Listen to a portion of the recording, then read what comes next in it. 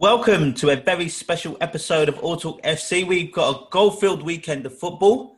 We've got some returning faces to Premier League and some new faces becoming stars. Danny's got a special game for us, front three, back four, and all of our regular fun to get up to. Let's go!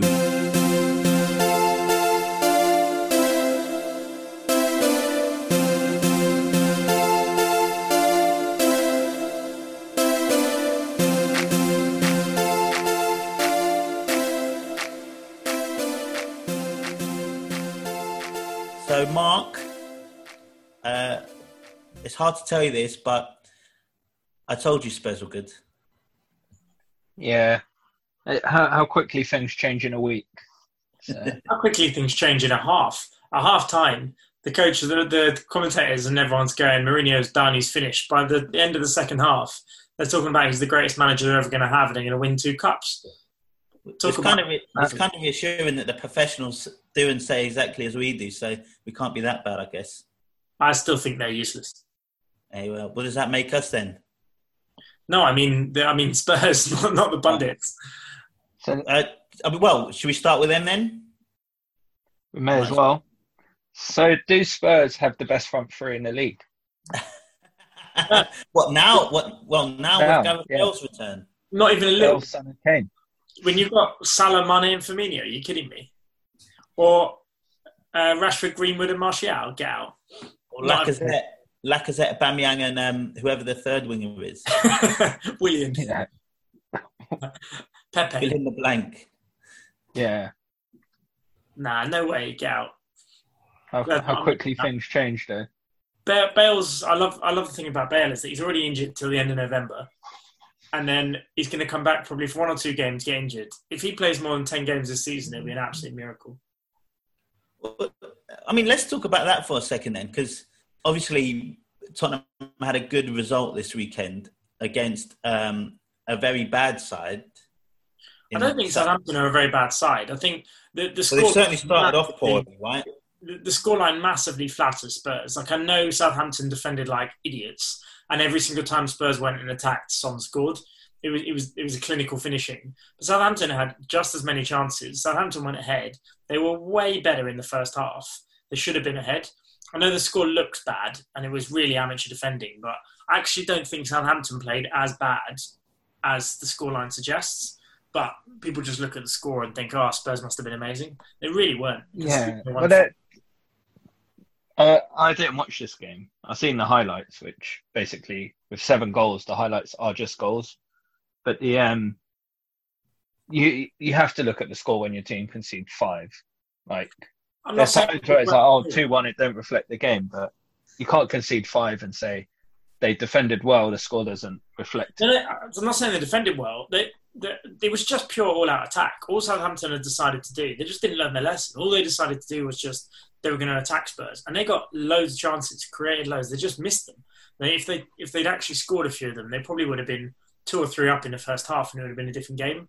But they left so much room in behind. Kane was brilliant because every time he got the ball, he was like, I'm just going to smash it behind the back 4 and Son can run onto it. And every single time he did, and he scored. He was clinical. But then you would think after the 3rd or 4th goal, they might start thinking, all right, we should probably not play such a high line at the halfway line. We should probably shut up shop. And they just didn't. They kept going for it. I think it was different. It's not like when Southampton lost to Leicester 9-1. It's not like a game where they got absolutely battered. It looks it by the score. They really didn't get battered, though. It was really immature defending. Well, if you're saying that this isn't really Southampton, then can you say the same for Tottenham? Is this really Spurs for the rest of the season? Obviously not getting 5 goals a game, but being clinical, being able to score as much as they do, beating teams that they should do and that sort of stuff. Even though last week, I mean, you know, we were both against what Mark did. Son's a great goal scorer. Son is a great finisher. He has been for a long time. And Kane is obviously a good finisher. They will score goals because they've got goals in their team. But they're not going to win 5-2 very often. If, again, ever, under Mourinho. There's no way another team's going to play like that against them. Why would you? It's so stupid. Yeah, I mean, it's not very often that Mourinho's side in general bangs in that many goals. You're going to get these anomalies. I mean, it's been a weird start to the season anyway. What did they say? It was like 10 of the 15 games so far in the season, I can't remember which game this was at, have been away wins. Like it's been quite an odd start, and obviously the weekend in terms of banging many goals. But yeah, do you think? I know you said Bale is out until what did you say? December, November, I think he's out still. December. What? Well, Mark, I'll go to you first. Like, what do you think of that as a signing overall? I really don't know, because you're like, even if Bale's 75% the player he once was, he's still better than most in the league. So he's not going to be the Gareth Bale of old, but I really don't know. It depends how happy they can make him. Do you think they could be? They could almost be like a budget version of what Liverpool are doing at the moment. You've got Mane on the left, who's an industrious kind of goal scoring type, which you could have in Son. You've got Kane in the middle, which could almost be like Firmino, and then on the right, their version of Salah, which is Gareth Bale, which may not necessarily be the most creative in making stuff for other players, but he's just going to keep shooting, keep scoring, and probably just do like a wonder goal every few games or whatever. Possibly. The only flaw with that is the reason Firmino is so good, and the reason that works so well is he's the most unselfish number 9 ever. All he does is think about passing to the other two. You're not going to get. I know Kane did that for Son, but most of the time he's going to turn and shoot. So they don't have this, and they probably don't have the same industrious midfield as well. No, they don't have the creativity.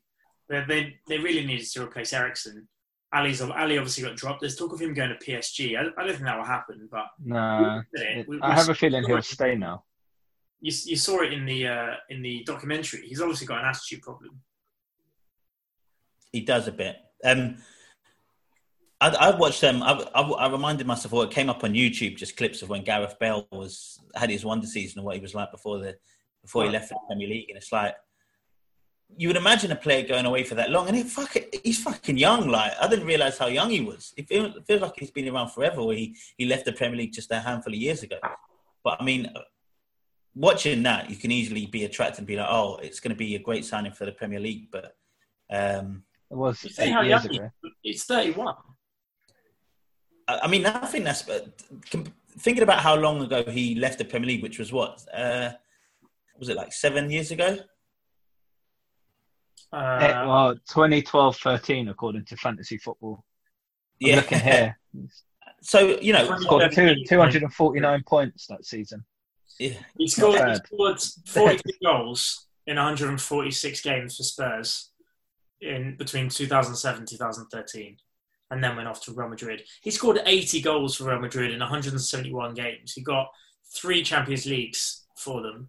He won a couple of cups single-handedly as well. I can't believe how much disrespect Real Madrid have given him.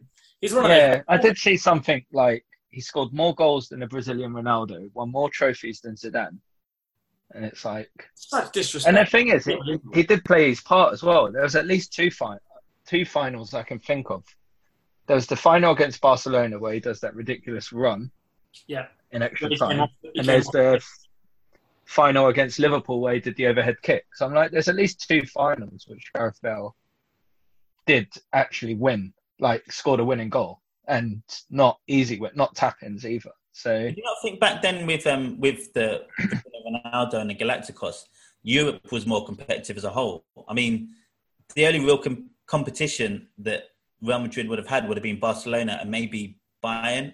Do you not think there was it was just much more competitive across Italy, in England, definitely? Like, that's the reason why he's going to be getting so many goals for Real Madrid. I don't know. I think the 80 goals is his whole career goals, right? So from Real Madrid, most of those would have been in the league, because Real Madrid and Barcelona have always dominated their league, and they will continue to. I don't think that's changed. Maybe Europe, I don't know, didn't used to have PSG, didn't used to have, I mean, Bayern Munich you've always had a couple of teams from England. Look at City and Liverpool. Liverpool won it year before last. So I don't know, I don't think you can say that they've had it easy. It's not easy to win 3 Champions Leagues, no way. No. Well, it'd be nice to see him play when he does, but from one Real Madrid reject to another, from James Rodriguez, Everton, again, against a bad team, had a cracking game. Calvert-Lewin, why did we not all put him in our team? I actually went to, but I didn't want to spend 4 more points. And then on Sunday, I went to put him in, and he had gone up 0.2 overnight. And I was like, can't afford him now. Yeah. So exactly the same, because I was using my wild card. I had him in my team at the start because I was thinking I'll put players in to try and get the money up when they go up in value in case I keep him, and I'll change it. And then he didn't go up, so I changed him for Wilson.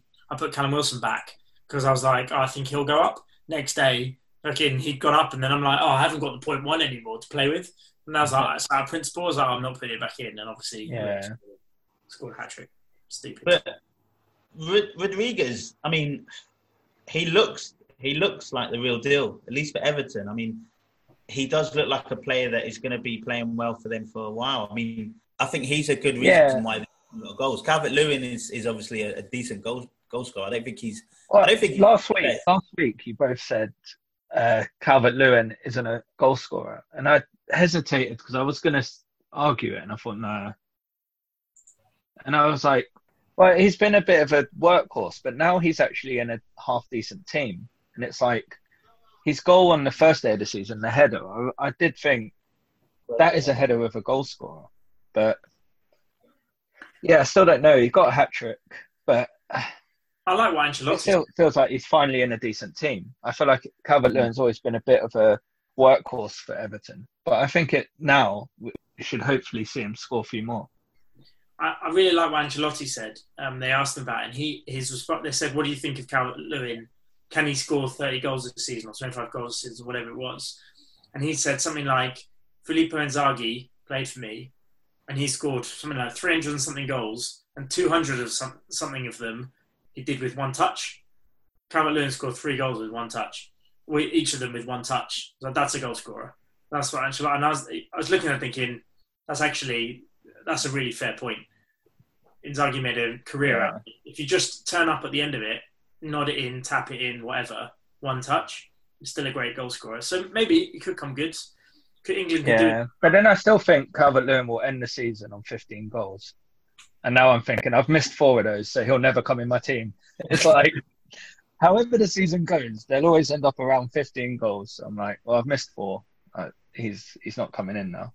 Well, this is the thing with Everton, right? Because I don't think any of us really spoke about Everton before the season with any of our previews.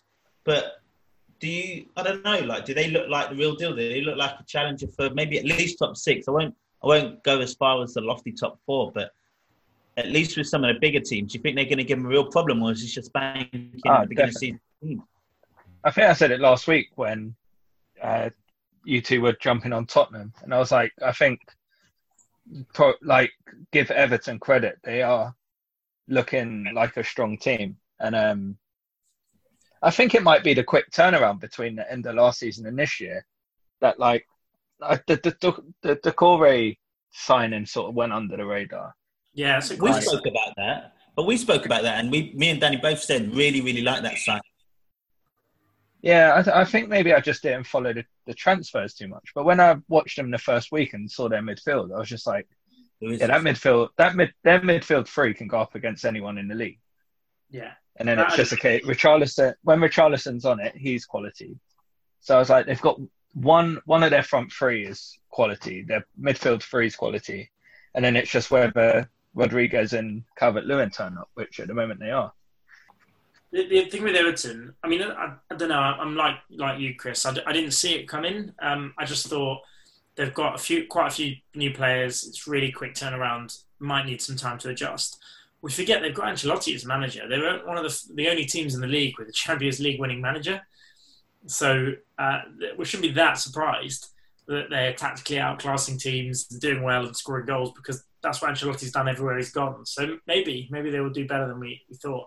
I had them sort of top 8, but even that, maybe they are top 6, top 5. Who knows? And I think he's recognised in Sigurdsson. He's not playing him very, very much, and I don't think, just looking at Sigurdsson, he probably is a little bit out of favour. And maybe having someone like Sigurdsson, who on the face of it probably has a lot of quality, but is he actually a player that brings, like a winning mentality and stuff? He was at Spurs before, and they tried to sort of use him as an impetus to be good again, and that didn't really work out. Taking him out of place, changing him with Rodriguez, and bringing in probably tougher midfielder, I imagine, and having Ancelotti, like you said, we do forget he's fucking he is one of the best managers in the world. So just one of the things that went under the radar. I'd be interested to see if they actually make it in top 6. Are they in? They're not in Europa League, are they? No, I don't think so. They've got Palace, and then they've got Brighton, and then there's Everton, Liverpool. Then they get some tough ones. Yeah, the Europa League's Arsenal, Wolves, and Tottenham, isn't it? Yeah, if they get through the qualifier tomorrow. Yeah. So I'm just checking on what do you say, the next few games that Everton are going through? Well, you look at the next 5 games. Today. The next 5 games, right? You've got Palace, you've got Brighton, and then you've got Liverpool, but then they've got Southampton and Newcastle. Conceivably, if they win 3 or 4 of those 5, maybe get a point and nick a point in Liverpool, nick a point somewhere at one of the away games. You know, we're talking 7 games into the season, they're going to be right up there at the top of the league. It's quite interesting. Yeah. Palace are the best team in the league right now, so, you know. Mm. That is a good point. Palace do kind of look good, I guess. I'm not sure. I don't know if I even want to talk about him. Zaha just looks like he's playing for a transfer, to be honest. He looks angry. He looks like he's playing angry. Like he really has... Well, he was playing his old club. Hey? So he was playing his former club, which always gives a player an extra sort of 10% that they don't have normally. Is it... Yeah. Can we reasonably say that Man United is tired? Because that was a tired performance, but they did not put any effort in. I thought they just played abysmally. It was such a shitty performance by them. It's quite disappointing. It's funny because all the teams that didn't play the first week all died off in the second half. The only difference was Man United were already 1-0 down by that point. And what they were saying with Man United is they've had pretty much no. Are you getting that feedback? Yeah. Stop that. Oh. Don't know why that is. But yeah, it's gone now. Whatever you clicked stopped it. But yeah, what they're saying with Man United is the lack of pre-season. So obviously we had players arrested, players with coronavirus, like a shorter pre-season anyway. So they're saying when they actually played Palace, I think they had only had like a couple of days together as a group. So fingers crossed, we beat Luton yesterday. So fingers crossed it's just a start of the season blip. You can have a couple of days just together and you can not gel as a team. But I think what's inexcusable is the effort. And it was a team that just didn't put any effort in. Like even Bruno was looking like he couldn't be involved. He was not engaged. It was just a tired performance from everyone. You're confusing effort with not being match fit. I don't think it was all effort. I agree it was a terrible game. They played terribly, but I don't think you can say they all just didn't want to be there, didn't want to play. A lot of them don't look fit. A lot of people giving Trent a hard time. He's not match fit. A lot of people are giving a lot of players who haven't had any break or have had coronavirus or whatever a hard time already, 2 games in. Like Mark said, there's been no pre-season. You can't underestimate the impact of a month or 2 of pre-season playing games, all of that stuff. They haven't had any of that. So I think all those teams started slow, and they will do. It'll take some time to get back up. How can they not be match fit? Is if they've been given a week off because their season was extended more than anyone? They had more playing time, and it was only like a few weeks away. It seems like. How can then they need a week off? They should have just played the first week of the game instead of being not match fit. If they were tired, if they weren't match fit, they could have played the first game of the season. It was Europe. That was the problem. It's about giving a fair rest for everyone. But because City and United were in Europe, it's not like they played 10 games. Like United played 1. But because they were in Europe, they all had an extended break. But then, as Mark said, there were people with COVID, there were people given holiday. Wan-Bissaka couldn't play because he was quarantining, because he'd been in Dubai and he had to do 14 days quarantining. So that's just not the full strength team. And they went. And you got Dan James and Fosu Mensah on the right wing. I mean, what do you expect? And you got Zaha playing against those two. Yeah, and Lindelof looked like he was just like your whole back line was just getting devastated by the pace of Crystal Palace. But I will say, 2 points. Go on. I was going to say where yesterday Henderson in goal and Bailly in defence just looked so solid. I was like, clearly Ollie doesn't trust Bailly at all. But in a game like that, you need some pace in centre back. You need pace in centre back. Yeah. But I did think that the referee definitely wasn't on your side. Not to give you any excuses, but Atkinson was brutal. I definitely don't like this new handball rule. It's so inconsistent. And the penalty on the foot on the line ones, it's such bollocks. He was literally like millimetres off. I mean, absolute rubbish.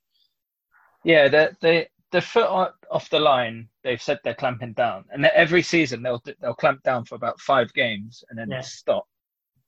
But the handball rule is getting up. It's a joke. It's like there was a penalty against us. There was a couple penalties this week for handball. But then exactly the same incidents in other games where it didn't happen. So like West Ham or Arsenal, Gabriel handballed it, and there was no penalty. And I was like, that's near enough identical to the Lindelof one. Which, fair enough, your referee on the day might have different opinions. But when it's VAR should be consistent.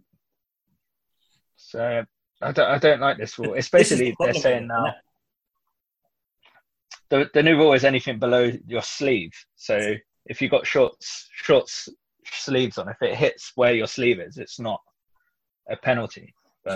All teams are just going to be wearing jumpers from now on. But this is the problem with VAR. It's just, like you said, the inconsistency of it. It's literally back-to-back games. You had one where the Lindelof one, I thought that was a very, very harsh penalty. And then the Gabriel one, as an Arsenal fan, that I don't know how you can't give that as a penalty, even with or without VAR. He's gone to head the ball. He's absolutely missed his header, and it's smacked him right in the arm. I don't know how you can't give that. That's just why I'm like, VAR is good and dandy, but football referees are some of the worst officials, and I'll continue to say it in world sports.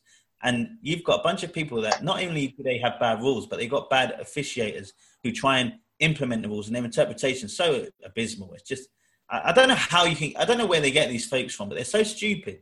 And you can see when everyone else is looking at this replay after replay after replay, it's so ridiculous. I don't know where they get these fucking idiots from. Yeah, and when you play football for yourselves and you're playing with mates, you basically call handballs when it's kind of your own fault. So if you've controlled the ball and you've handballed it. They call it every second on a Tuesday night. Yeah, that's just a handful of people. But like, you kind of call it on yourself. Like, if you can miscontrol the ball and you handball it, if you go for a header, miss it and it hits your arm, you're like, yeah, that's handball. That's my own fault. If someone blasts the ball at you from a yard away, you're like, well, there's nothing I could do there. Like, that's not my fault. So, did you know as a rule you can change the kicker on the penalty? What do you mean? Well, he went to take the penalty. De Gea saved it. They reviewed it because he stepped off the line, and then instead of having 180 do it, they changed it to Zaha. That's ridiculous. If that is a rule, what a stupid rule! It's so ridiculous. It makes no sense. Yeah, I don't know. You're retaking the same thing. How's it possible someone else can take it? Because it's they're like just it never changing happened. the rules. They're basically changing the rules because they want penalties to be scored. They don't want penalties being saved. Like, so they're doing everything in their power to make it easier for the penalty taker. Why? I love a saved penalty. Yeah, it's much better than scoring. I know, and there used to be things like you couldn't hesitate when you go to take your penalty. And they just sort of ignore that. And then you look at, like, the keeper has to keep a foot on the line, and they're going to, like, VAR millimeters, and you're like, would you ever look at a penalty kick taker and say, hang on, he did stop or he did hesitate? And you're like, all the rules are just made to scoring. Penalties. If the hesitation rule came in, Jorginho, Pogba, all them players would be screwed. Bruno, they'd all be screwed. They all hesitate. That's how they take their pens. Yeah. Well, what this new rule does is I think it will start getting rid of that. What's that? Van der Beek, yeah. Or Bach. Van der Beek looks good. Van der Beek, is it? Beek. Yeah, Van der Beek. Van der Beek. Who gives a fuck? Van der Blokla. The thing is, do you know what? Like, he looked good, but I'll stick with what I'm saying. It much easier to look good in a team that looks that bad. No effort. All you've got to do is run. Van der Beek came on and just fucking ran. actually put in a bit of effort. He's What a clearly not. He's clearly match fit. Yeah, he played all right yesterday as well.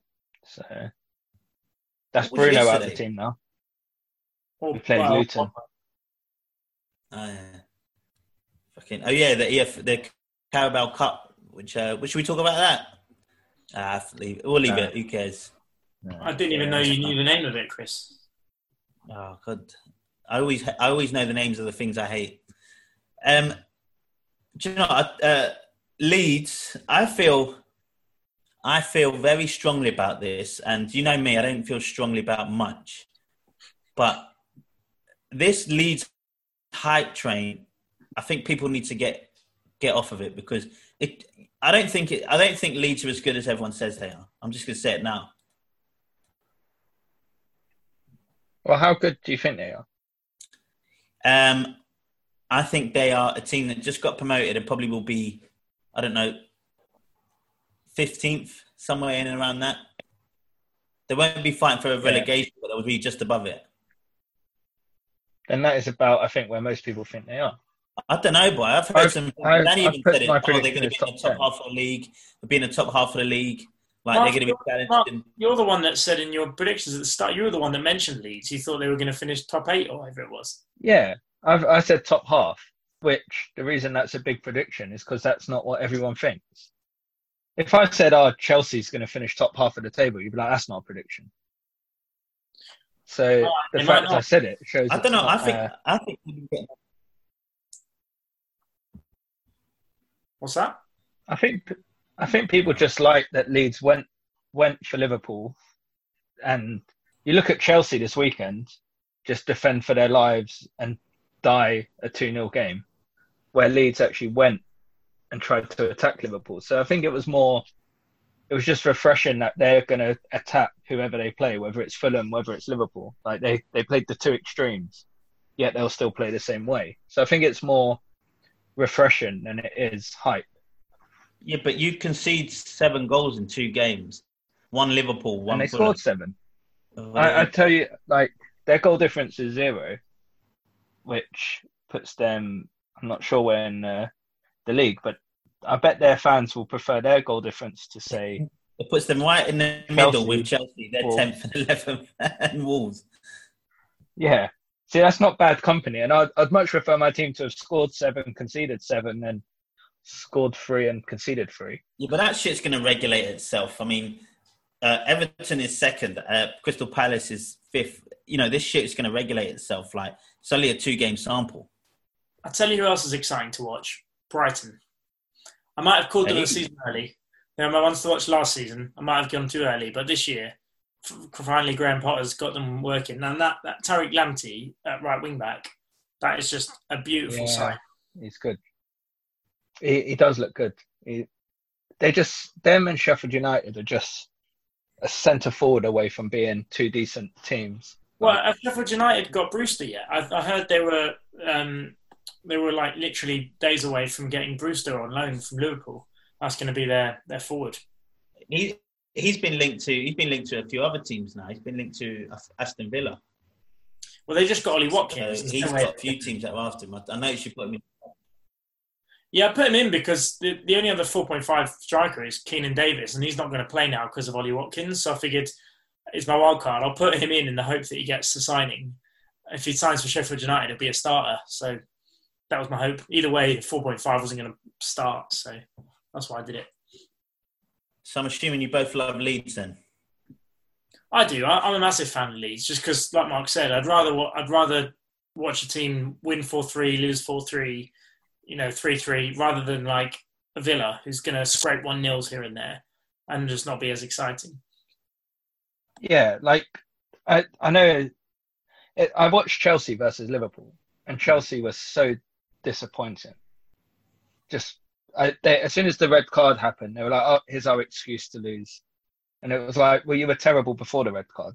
Like, your success was having the game have no shots rather than you have no shots." And I was like, it's not that I love Leeds, but it's like with every single game being televised, and it looks like it's going to be that way into October as well. You're like, Well, actually, at least I know if I watch Leeds, it might be exciting. I'm not going to watch a bore fest. So Yeah, no, they'll definitely be fun to watch. I'm just thinking more of like, I don't know, you just hear some talk about Leeds doing really well this season in terms of their league position and advancing up the table. And I'm like, I don't think you can play this type of football, this brand of football, and concede as much as that, and still do well in the league. It's very hit and miss. And, you know, there's sometimes you're going to have to get through a win while looking bad. And do they have that capability? Or are they just going to be like, we've got one plan only, and that's all we're going to stick to? So it'll be, I guess, you know, there'll be an interesting team to watch. Everyone thinks Leeds are just gung-ho, go for it, no organisation. What Leeds do is they outrun you, they outwork you. They are the workhorses. They're the fittest team. They run more than anybody else. They close down, they press. And so they're exciting because they create spaces and they score lots of goals and they go forward. But they do that because they have what's it called? The Ganyan press, or what? The one made famous in South America. It's a type of press. They're trying to get the ball back in 4 or 5 seconds. It's Gangnam Style. Something like that. That's why they're going to be so exciting, because it's fast paced, and that's why I think they're going to catch a lot more teams out, because they're going to be fitter than most. That's how they managed the championship, and that's 46 games. They've got 38 games. Is that why they conceded 2 late goals? Because they're knackered after 50 minutes. Well, no, maybe partly that, but more because they just don't stop. That's all they do. They keep going and going and going. They'll concede lots of late goals, but they'll also score late goals. Yeah. I think they're going to be great fun to watch. I'm looking forward to it. It's nice to have them back in the Premier League. It feels like a proper big team back. Not like Huddersfield. No offence, Huddersfield fans. But come on. Yeah, but fucking Huddersfield fans. I don't know. With Liverpool and Man City, I guess you kind of got to mention them. I don't know. I just think they just like a nice professional performance from Liverpool. Nothing special. Just... They're the Chelsea side that weren't really going for them, so they just... Yeah, I think the next few weeks, the realisation that the top 2 will run away again will slowly set in. We start the season with optimism that we'll have a top 6, we'll have a battle, and then 8 games will go, Liverpool will win 8, Man City will win 8. There'll be questions over how good they looked in their wins, but there'll already be 6-7 points of third. And the most demoralising thing about watching that City game was about 15-20 minutes in. And I just thought, this team could not get beaten all year. That's how good they are. And that's... Wolves did end the game well. Wolves ended... Admittedly, they did well in the second half. But after that first half, City just looked like, who's going to beat this team? They're there again. They're back. And Kevin De Bruyne is just... I mean, he's just too good. He's just too good. There is no one like him. I don't know. I think you got Jesus up front, and if he's going to be your point man, and he's not. They're going to have Aguero. He's just not interested. Yeah, it depends on how long Aguero's out for. But you know, once they start playing some real teams like Liverpool and Arsenal, you've got to be much more clinical. And I don't know. To me, they don't seem like they're the full complement. I mean, Walker is probably on the downward slope. I don't think he looks as good. I don't know if they're. I guess, you know, they only scored one against Wolves. Only scored one against them, but even their centre backs aren't a full set. Like, I think they still got a lot of places in which they can improve. You just look at De Bruyne and you think, wow, they look like a fantastic team. But I don't know. I'm not necessarily convinced by that. I think there's a lot of teams. Yeah, I thought the end of last season they looked like a one-man team. Yeah, and there's no evidence that they're moving away from that. But that one man, is... granted, if you are one man, yeah, he's a good man to have, but. But yeah, this weekend just made me think, yeah, it's going to be a runaway 2 teams again. It is for sure. But I mean, I always thought that we all had. Well, I think all of us have put in our prediction City to win, Liverpool second. We all know that's going to happen. They're 2. We didn't do points though. We probably hoped that the points gap wouldn't be so big. Yeah, it wouldn't be 30-something points. Yeah, I think we still got a chance. Like. You know, I'm not sure what the match with Arsenal is going to be like for Liverpool on Monday. Historically, not very good with Liverpool at home and Arsenal away at theirs. But I don't know, the way that these away games seem to be going, who knows? I'm certainly hopeful. It's a good time. Do you know what? It's a good time to play Liverpool right now. They don't look completely on it yet. Arsenal look. I know I didn't watch the West Ham game. It didn't look like they I think they hit the post a few times, dominated. It looked like they dominated at least, but they got a bit lucky. It wasn't a great Arsenal performance, but they got the win at the end. Definitely susceptible to in defence. Both teams are. I think it's a good time to play Liverpool. And funny that Joe Gomez was injured, was probably going to be replaced by Fabinho now, who did brilliantly at centre back. Yeah, he was fantastic. He was great, and now you've got your place for Thiago done. Yeah, but I think that someone like Aubameyang will give Fabinho a bit more trouble than. You'd hope so. So. Aubameyang will give Trent some trouble. Trent doesn't like defending. No, exactly. Oh, I don't know who they'd play on the right wing, and I'm not sure if they've quite set on it, but it'll be. I can't wait for it, and thank God, COVID, they've made it 50 minutes earlier, so I can reach my bedtime. Yeah. Do you want to go to Results League? Yeah. Give that a go. Yeah. We have had a pretty strong start as a group, I think. We're doing all right.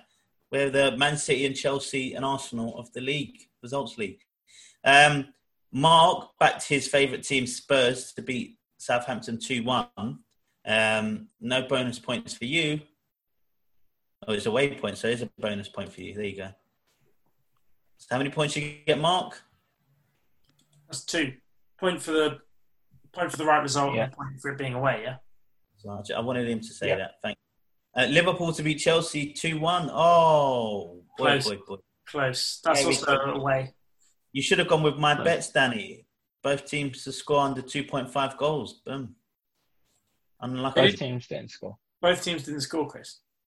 No, I said overall scores to be under 2.5. That's different. Yeah.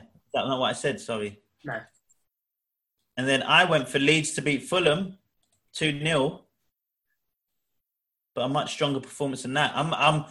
I should have known that they were going to concede some, but it probably would have made no difference. So I just get the 1 point. Whee! So I think we've all pretty much scored. I know Mark didn't score last week. No, I started one in a heroic start and it cost me. Yeah, not great.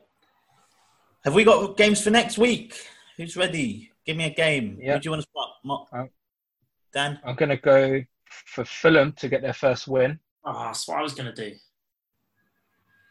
It's a very good game. What day are they playing on? Monday. They're playing on Monday.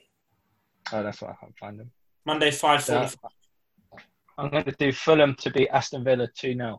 It's literally what I was going to do, Mark. That's so annoying. I'm not doing it now. But the last 2 weeks, you both took mine, so I was like... That's why I let you go first. That's why we take it in turns, yeah. Go on, Dan. Or do you want me to go? No, go on, you go. Oh, I've got no idea. I'm going to go for Wolves to beat West Ham away, and I'm going to go for a game of... Let's see, there you go. Okay, right. All right. Wolves to beat West Ham away, and I'm going to go for 2-0. In that case, I'm going to go for... I think I'm going to go for Southampton to bounce back, And I think Burnley didn't look too sharp against Leicester. And I'm going to go for a Southampton cheeky 1-0 away win at Burnley. So we've all gone sensible after the record-breaking goal-scoring weekend. Yeah, exactly. Yeah, Burnley's a weird one at the moment. I don't know. I feel like at one point they can just get some upset win. They're going to be like an Aka breaker, but it's a good one, especially against Southampton. They're looking dog shit. Well, I really fancied Sheffield United to beat Leeds, but... Nah, no way. Have you seen Sheffield United? Derby games. Yeah, they look terrible, but they've never actually lost 3 in a row under Chris Wilder. Have they not? That's interesting. No. They do So I look was like, oh. suffering from second season syndrome already, though. Only 2 games in. They just need a striker. They weren't too bad against Villa. They just got no one who can score. Well, they had 10 men for 8 minutes as well. Villa were bad, though. That Fulham shout's a good one. I think Fulham could pick up a win. Mitrovic will terrorise those two. If they don't win this game, they're not winning a game. So. Good point. Right. I'm going to quickly go through my bets, if you don't mind. Go on, then. Well, What's the last bet? week, I said Get it that. out. Last week I said that Chelsea versus Liverpool would be under 2.5 goals. That was 13-10. I bet 20 quid, so I got that. Oi! Nice. I also went Wolves and Man City, both teams to score. Thank you, late goal from Jimenez, 4-5. I bet 50 quid, so I got 90 quid back. Another great one. Imagine you'd actually put this money on. I wish I did. Well, it works out that I lost it all because for some reason I got very confident with this accumulator and I put £100 on Arsenal to beat West Ham. Lovely. Leicester to beat Burnley. Going well so far. Man United to beat Palace. Fucking useless cunts. 100 quid. I was so confident on that, but that one I did not win. So I started with £1,000. I now have 996. So there you go. I've lost 4 quid, but I had a lot of fun with it. So there you go. If you could still have £1,000, Sorry, listeners. Yeah, you'll be in a good place. So this week's bets, I've gone for Tottenham versus Newcastle. Both teams to score. I put 20 quid on down on that. That's basically evens, 19 to 20. So I'll get 39 quid back. That seems all right, isn't it? Yeah. Reasonable. I've got Palace versus Everton. Zaha to score every time was 10-3. That I'm shocked by that, seeing as he's a penalty kick taker as well. He was like 7th or 8th down the list, I think, for to score any time. So I put a 10 on that. We'll get 43 quid and some change. I've gone for an accumulator. I've gone a bit more reasonable with this. Chelsea to beat West Brom away. Wolves to beat West Ham away. And this one, Aston Villa to beat Fulham away. Tough. But they can do it. Doable. What have you put on it? 15 quid. Basically, almost 6-1. It was 5.81 over 1. So I'll get 107 quid. I feel like you should be spending more of that £1,000. You're only spending like 50. not 60 the way this is going. If I lose £4 a week, I lost the season. I'm starting off small, and if I win more, I'm going to start putting down a bit more. But we're just easing into it, getting used to this stuff. Because you've seen I don't know how to do reasonable in real life. You know what my bets are like. I don't do accumulators unless they're at least 80-1. So I'm trying to win one a season, and you're laughing. So what's that? You only need to win one of those a season, and you're laughing. Which I generally do, and I'm up like £2,000 all time for football bets. So just from those accumulators alone. So I'm not doing too bad. Cool. Yeah. We'll see how it goes. Should we do my game? Yes, let's go for it. Great. You'll be pleased to know that I spent ages doing this. I'm sure. And this is a game of Who Am I? Oh, no. I've got 3. It depends how long it takes you guys to guess. Basically, you can shout out and guess, and whoever gets it gets the points. But I've got 3 different players, and I'm just going to talk you through their career and their age and their goals, and you tell me who they are. Ready? Lovely. So the first one. Nicholas Anelka. Incorrect. Born in Huddersfield, West Yorkshire, in August 1986. He started his career at Cardiff in 2004, scoring 24 goals in 73 games. You can shout out answers, it's fine. No. The 6'1" centre-forward subsequently had spells at Birmingham, Stoke, Crystal Palace, Norwich and Derby County. In 2006, he moved to Birmingham, where he scored 37 goals in 181 games in a 5-year spell. Who? Sorry? Striker. Oh, I thought you guessed. In 2011, he moved to Stoke. He scored 7 goals in 50 appearances. Is it Peter Crouch? No. From Stoke, he moved on to Norwich, where he had his most successful spell for over 4 years, scoring 38 goals in 130 leagues. Is it Grant Holt? No. No. Despite playing for 8 different... Dean Ashton? No. Despite playing for 8 different English clubs, scoring 121 goals in 530 appearances across his career, he never got a single senior cap for England, although he did play for the under-21s 10 times. Norwich striker, not Holt. All right. After 2 years, recently playing in the Turkish Super League, he's now training back at his hometown club, Huddersfield, at the age of 34, and may well get a start this year. Oh, so he's not that old. He's not that old. Who is this? It's a good question, Dan. Who is it? Who am I? Keep guessing. Well, we know who he is. That was all my clues. Well, we know who he is. What's that? Well, we know who he is. Yeah, you know who he is. What were the teams? He's played for Birmingham, Stoke, Palace, Norwich and Derby. Amongst the two, he's actually played for 8 different English clubs across the leagues. So that's just more crimes happening down the Caledonian. Oh my God! I was thinking it was that Welsh striker for a second, but it's not. Earnshaw. No, it's not Earnshaw. No, he's not 6'1". I can't even think of Norwich strikers. I know. The only one I thought was Dean Ashton. So his career went Middlesbrough to Cardiff, Cardiff to Birmingham, Birmingham to Stoke, on loan to Palace for a year, then over to Norwich for 4 years. Did they get promoted? What's the clubs he paid the most for? What clubs did he pay the most for? So he had 180 appearances for Birmingham and 130 appearances for Norwich. They were his 2 biggest clubs. Right. That was spanning 9 years. Well, that must have been Norwich, not in the Premier League, innit? That's Championship. Up to 2018, he left Norwich. He went to Derby. And he's at Huddersfield again. These are fucking He's just gone back to Huddersfield now, but he was playing for Göztepe, the Turkish Super League, for the last 2 years. Dan, you know I don't know anything except for Premier League, and that's... Well, he has played in the Premier League. What, like 3 times? Fuck. He made 50 appearances for Stoke. John Walters? No, he scored 7 goals in those 50 games. That's not good. Is he black? Yes. Oh, what's his face? In my head, I've got a picture in my head. Got it. Yeah, Fuller. No. Is it Fuller? No. Is it? It's not Cameron Jerome, is it? It's Cameron Jerome. Yeah. Congratulations, Cameron Jerome. Love it. As soon as you said he's black, I was like, oh, I know it. I can picture it. God, that was the first one. Jesus. Oh, it's gonna be tough. I think because you said he started at you said he started at Cardiff. Yeah. And then when you recapped, you said he went from Middlesbrough to Cardiff.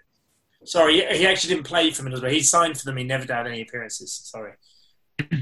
His first appearance was in Cardiff.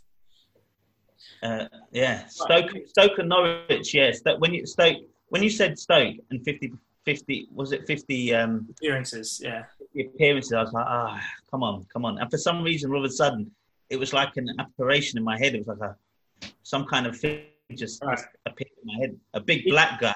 And then these next ones should be easier for you and quicker. So, Mark, you're one behind. And then you said he went to Crystal Palace, and I'm like, he definitely looks quick. Who am I? I began my career at Nottingham Forest in December 2011 at the age of 18. Another English forward with 0 caps for his country. He scored 82 league goals in 166 league appearances across his career. He's played for 10 different English clubs, including Nottingham Forest, MK Dons, Middlesbrough, Burnley and Chelsea. Fenwa. No. He had his most successful season last year, scoring 16 goals in 45 appearances. He has a degree from Harvard. Not that matters. Dempsey. No. He's currently aged 27 and playing in the Premier League. Oh, jeez. Oh, Bamford? Patrick Bamford, correct. Yeah. What to say, man? That's easy. It was so easy, I didn't say it. 82 goals in 160 appearances in his career. That's crazy. That's quality. Goal again. Can he do it in the big league? Yeah, exactly. Well, apparently he can. Right, final one. This is for the win. Who's going to get this first? I think this is easy-ish. So, who am I? Born in Senegal in 1976. Mane. No, 76. Patrick Vieira. Yeah, it is. Oh, come on. He came from Senegal to play for Arsenal. Yeah, that was I was going to say he started his career at Cannes in 94 at the age of 18 before getting a move to AC Milan a year later. In 1996, just a year later, he moved to a famous English club for a £3.5 million fee, where he made 279 Premier League appearances, scoring 29 goals for Arsenal. And he made 107 appearances for the French national team, scoring 6 goals and winning the World Cup. He went on to finish his playing career at Man City in 2011 and has moved into management, starting at New York Red Bulls and now currently managing Nice. But yes, well done, Mark. You're correct. It was Patrick Vieira. Patrick Martin Vieira. That's all I got. I just had the 3 because that was an effort to do those 3. Is Mane from Senegal? Yeah, he is. Yeah, I didn't hear your 76, but as soon as I heard Senegal, I was like, Mane. Right, well, congratulations, Mark. You win. Good game. Joke. I feel like my one was so much harder than the other 2 that he got. Ridiculous. We both got. Yeah, it's like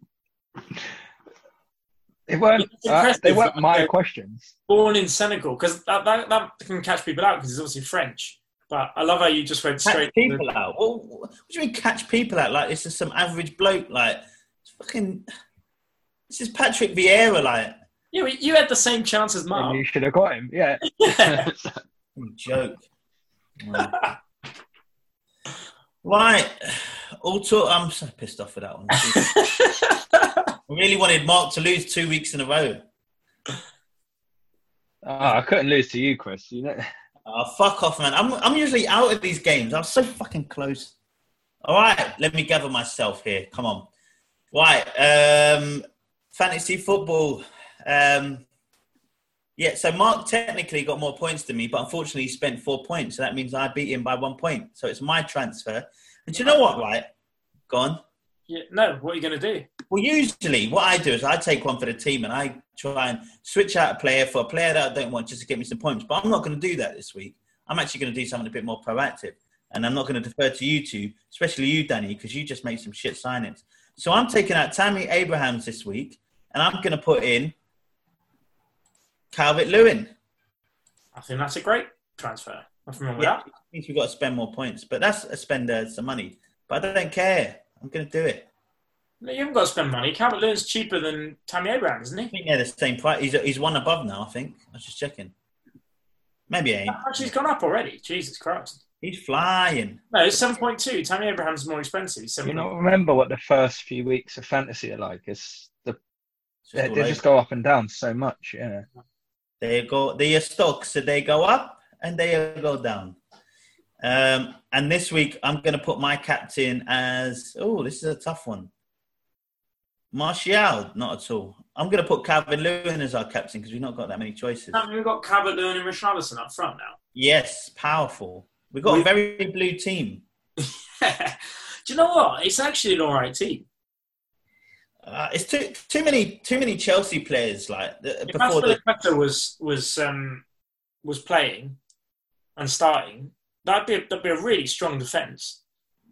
I mean, on paper, but not getting you heaps of points, you know? Well, I think over the course of the season, Digne, Walker, Gabriel Aspilicueta, they're going to be up there. Those 4 are going to get a lot of points. Mm. Yeah. Chelsea do have the easiest fixture this week out of them. Not with De Gea in goal as well, though. Right, and don't. Oh no, he won't be able to play this week.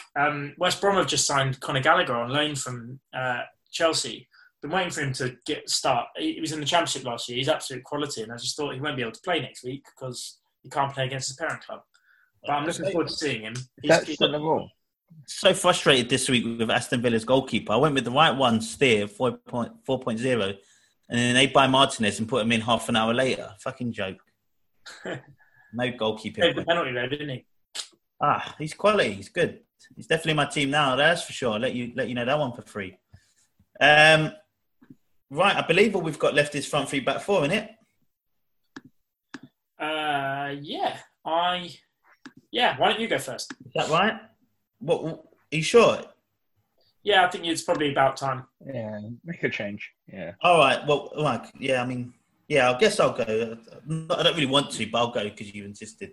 In my front 3 this week is barbecue, because Netflix has a great new competition show called American Barbecue Showdown, which is my new favorite show. I'm like most people. I love these competition shows. Great British Bake Off, Blown, which is the glass version of that, basically on Netflix. And now they've got a barbecue version, and it's fucking fantastic. I mean, they've got some. How does it work then? Is it like a cookery show with their barbecue stuff? It's basically Bake Off, but with barbecue, and it is ridiculous. That's quality. What kind of stuff do they make? Oh, jeez. What don't they make? Every cut of meat. They got beef ribs, pork ribs, just brisket. They got 3 or 4 different types of smokers. They got most challenges they have to do. They have to make 2 or 3 proteins, they call it, and then about 2 sides as well. So it's not even just the meats. They've also got to make mac and cheese sides, or they get really. Do they have deep fat fryer next to them? No deep fat fries. It's barbecue, my friend. This is smoked. For the sides, do they not make chips and stuff? No. These are much more fanciful sides than just chips and whatever. Yeah, they really do get fancy with the sides. They don't really do a lot of starchy stuff in it. It's just basically meat and then veg. But it's great. It's great, and the people on it are such characters and real hillbilly kind of type people. It's just so funny. They got names like I can't remember the names now. I've lost it. So some guy's called Grub. Some guy's called I think his name is Narrowboat or something like that. It's so funny. One called Shotgun. Yeah. So it's quite a good show. In my back 4 this week is Mark. Can you believe it, Mark? You're my back 4. It's outrageous. Mark who? Yeah. Mark Williams, or more in particular, Mark's balls, because there's some COVID rule changes. Couples who don't live together can now meet up for sex after changes to the coronavirus restrictions in England, but casual sex is banned. You've lost What? me. What? Yeah. Where have you read that? What are you on about? You put it on BBC. You still can't have casual sex. You've got to stay virgin for much longer. Or you get a girlfriend and live in another house. Or I'll just get with someone else's girlfriend. That's fine. which would not be the first time. I mean, by the time She's someone's girlfriend. I think it's one of those. It's one of those forgotten rules of COVID where they said that you can't do X, Y, and Z. And one of them was you can't have sex with strangers, essentially. And I don't think that rule did change when things started opening. But I think that I don't think that was abided by. But yeah, I don't know. So Mark, you got to stay you got to shut up and put your what's the thing called, the chastity belt on for another few months. Yeah, I'll try. Go on, who's next? Go on, I'll go if Danny's still looking. No, I've just got one front 3, which I enjoy this week. Mine is pedestrianisation or road closures. I hate those people that gentrify area. I went into my office just once last week, not anymore. I managed to squeeze a visit in before we got locked down again. And in Soho, they've shut most of the streets to make it pedestrianised. So all the shops and restaurants and everything can have all the tables in the streets. And they've also done this in a number of places. They've done it in a lot of areas off Oxford Street. So if there's one good thing that can come out of all of this is actually pedestrianising all those areas, making it a much more European feel, where you sit outside, sit on tables, enjoy food. I really like that. So more continue. But once this crisis is over, don't be surprised if you can never drive through London again. I mean, literally, I never drive in London, so it makes no difference to me. No. Well, they've done. I mean, the fucking congestion charge rule. They're going to keep. They changed that, which for no apparent reason. It's like that joke we keep them up. Oh, it's COVID. Just COVID for anything. Yeah. Use that as an well, did you? That was my back four last week. They've made all bus lanes 24/7. Yeah. Ridiculous. Like, why? COVID. Oh, yeah. Just COVID. It's a flying fuck. It's just money making if you live in London. Yeah. So no back four then, Dan. Well, it could be Mourinho, just I hate him, but no. To be honest, my back four sounds very much like yours. So I'll start with my back four, which is the Premier League. So after the announcement that pubs have to close at 10, Chris said it earlier, they've moved the Arsenal kickoff to 8 p.m. to cater for this. which means the game should finish about 10:05. If you account that there'll be stoppage time in the first half, 15-minute half time, and then stoppage time at the end of the game. So I don't know whose bright idea it was not to move it like 20 minutes or 25 minutes, but yeah, you'll be in stoppage time as you need to get kicked out of the pub. So, well, to be fair, it'll be like actual games when fans start leaving 10 minutes early. Yeah. To be fair, Arsenal fans are really good at that. They are. Oh my god, there are fights when I'm going there when people are leaving early. But the one good thing about pubs closing early is that I'm going to be able to I'm going to have to shut down a pub for the first time in like 10 years.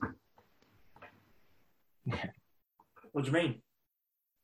Be there till it closes. It means he'll be there when it closes. Oh, right. Yeah. You're missing everything today. It's hard to hear you. I'm not hearing everything you're saying. So that was a very Danny back four. That it was almost Uncle Ben's, but it would be a Danny back four if he actually had one once in a while. Once in a while, I just save them up. Just I've got once in a blue moon. So in my front three this week is Dana White. He was on BT's boxing this week, and he's dropped the news that he's entering the boxing scene. He's He said that years the ago. last few years. Sorry. He said that years ago. Yeah, but he's announcing something in the next couple of weeks. So I don't know. Like he also said he's going to announce in a couple of weeks what he's doing with Conor. So whether they're linked together, I don't know. So, but the thing with boxing has been thriving because the heavyweight division's thriving, but it's still run by really terrible managers and corrupt promoters. So if Dana White gets involved, what he's shown during this period is he can actually put on fights during lockdown. So it could be good for boxing. So what he's shown throughout his career in UFC is that he's been, I won't say he's been totally fair because there's a lot of fighters that don't like their pay structure. But in terms of putting on cards for fans, he's been very much all about cards need to be stacked. It's not about putting on fluff, having main events, which will be a good thing.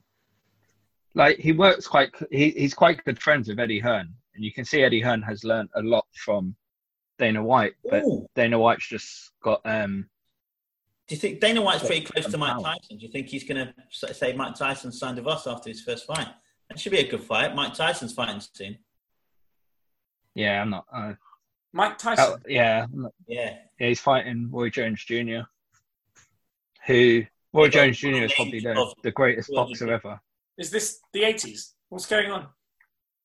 Yeah. Well, the problem is like it's typical boxing. Everyone needs a final payday long after they're done. But if you leave it long enough, people forget what you used to be like in the ring. Because anyone who watched Mike Tyson, you say that, but Mike Tyson's donating all his money to charity. I'd like to see. Well, there's two reasons you do that. One, because you know you're going to get a bigger second fight. Yeah, I need to see the receipt for that. But we'll see. Well, you know, he was heavyweight champion 1987 to 1990. Can you believe that? It was that long ago. That's crazy. Yeah. Yeah, I mean, he was... When he was a fighter around the times we could probably remember... That was when he was like in and out of prison. He was having a tough time, and it was because he was against Lennox Lewis, and Lennox Lewis was kind of smashing him. We didn't really live through his prime, where he was. His prime was really when he was in his really early 20s, like 20, 21, 22. Yeah, in the 90s. Yeah, he very much splits opinion because in that time he was dominant, but there wasn't much competition. And then as soon as he fought Holyfield, and actually couldn't take someone out in 2 rounds. Every time, any boxer who hit Mike Tyson back, he didn't know how to handle. So it's interesting because he does kind of split opinions. Some people say he's the most fearful heavyweight ever. Some say, well, every time he got punched in the face, he froze. So yeah, I think it was jobbers that were fearful of him. But when there was a legit fight like a Holyfield or a Lennox Lewis, I don't think they really had that level of fear against him. Yeah. I really rate Holyfield as well, so there's no shame in him losing to him. But yeah, what people forget is when you have like Danny Williams and these guys knocking out Mike Tyson, and now that kind of gets forgotten about, and everyone's like, "Oh, we get to see Mike Tyson again. He's as good as he once was." I was like, even when he once was, he died a sad career death. So, we'll see anyway. I like him. It'd be interesting because I like Mike Tyson as in terms of he's interesting to watch, but if it's purely boxing, Roy Jones Jr. should finish him off. So we'll see. There you go. They're both like 50-something-year-olds, so they'll probably. Yeah, but Roy Jones Jr. actually, I don't ever think he retired. I think he just carries on fighting. So we'll see. There you go. Right. Maybe we'll do one next week. I'm not sure. How do you think? I'm on holiday, so I won't be in it. How long are you on holiday for? Till the... It's your honeymoon. No, till the first week of October. First week of October? The first full week of October. All right. Well, you guys got the same bed? Yes. Double bed, single beds. Nice. Very good. Very good. Double bunk beds. Double bunk beds, exactly. Yeah. On top bunk. A bunk bed is technically the same bed. They're topping and tailing. Yeah, exactly. Yeah. This will be your first flight, isn't it? Is this you're flying? Yeah, not ever. No, during COVID. Yes. Oh God.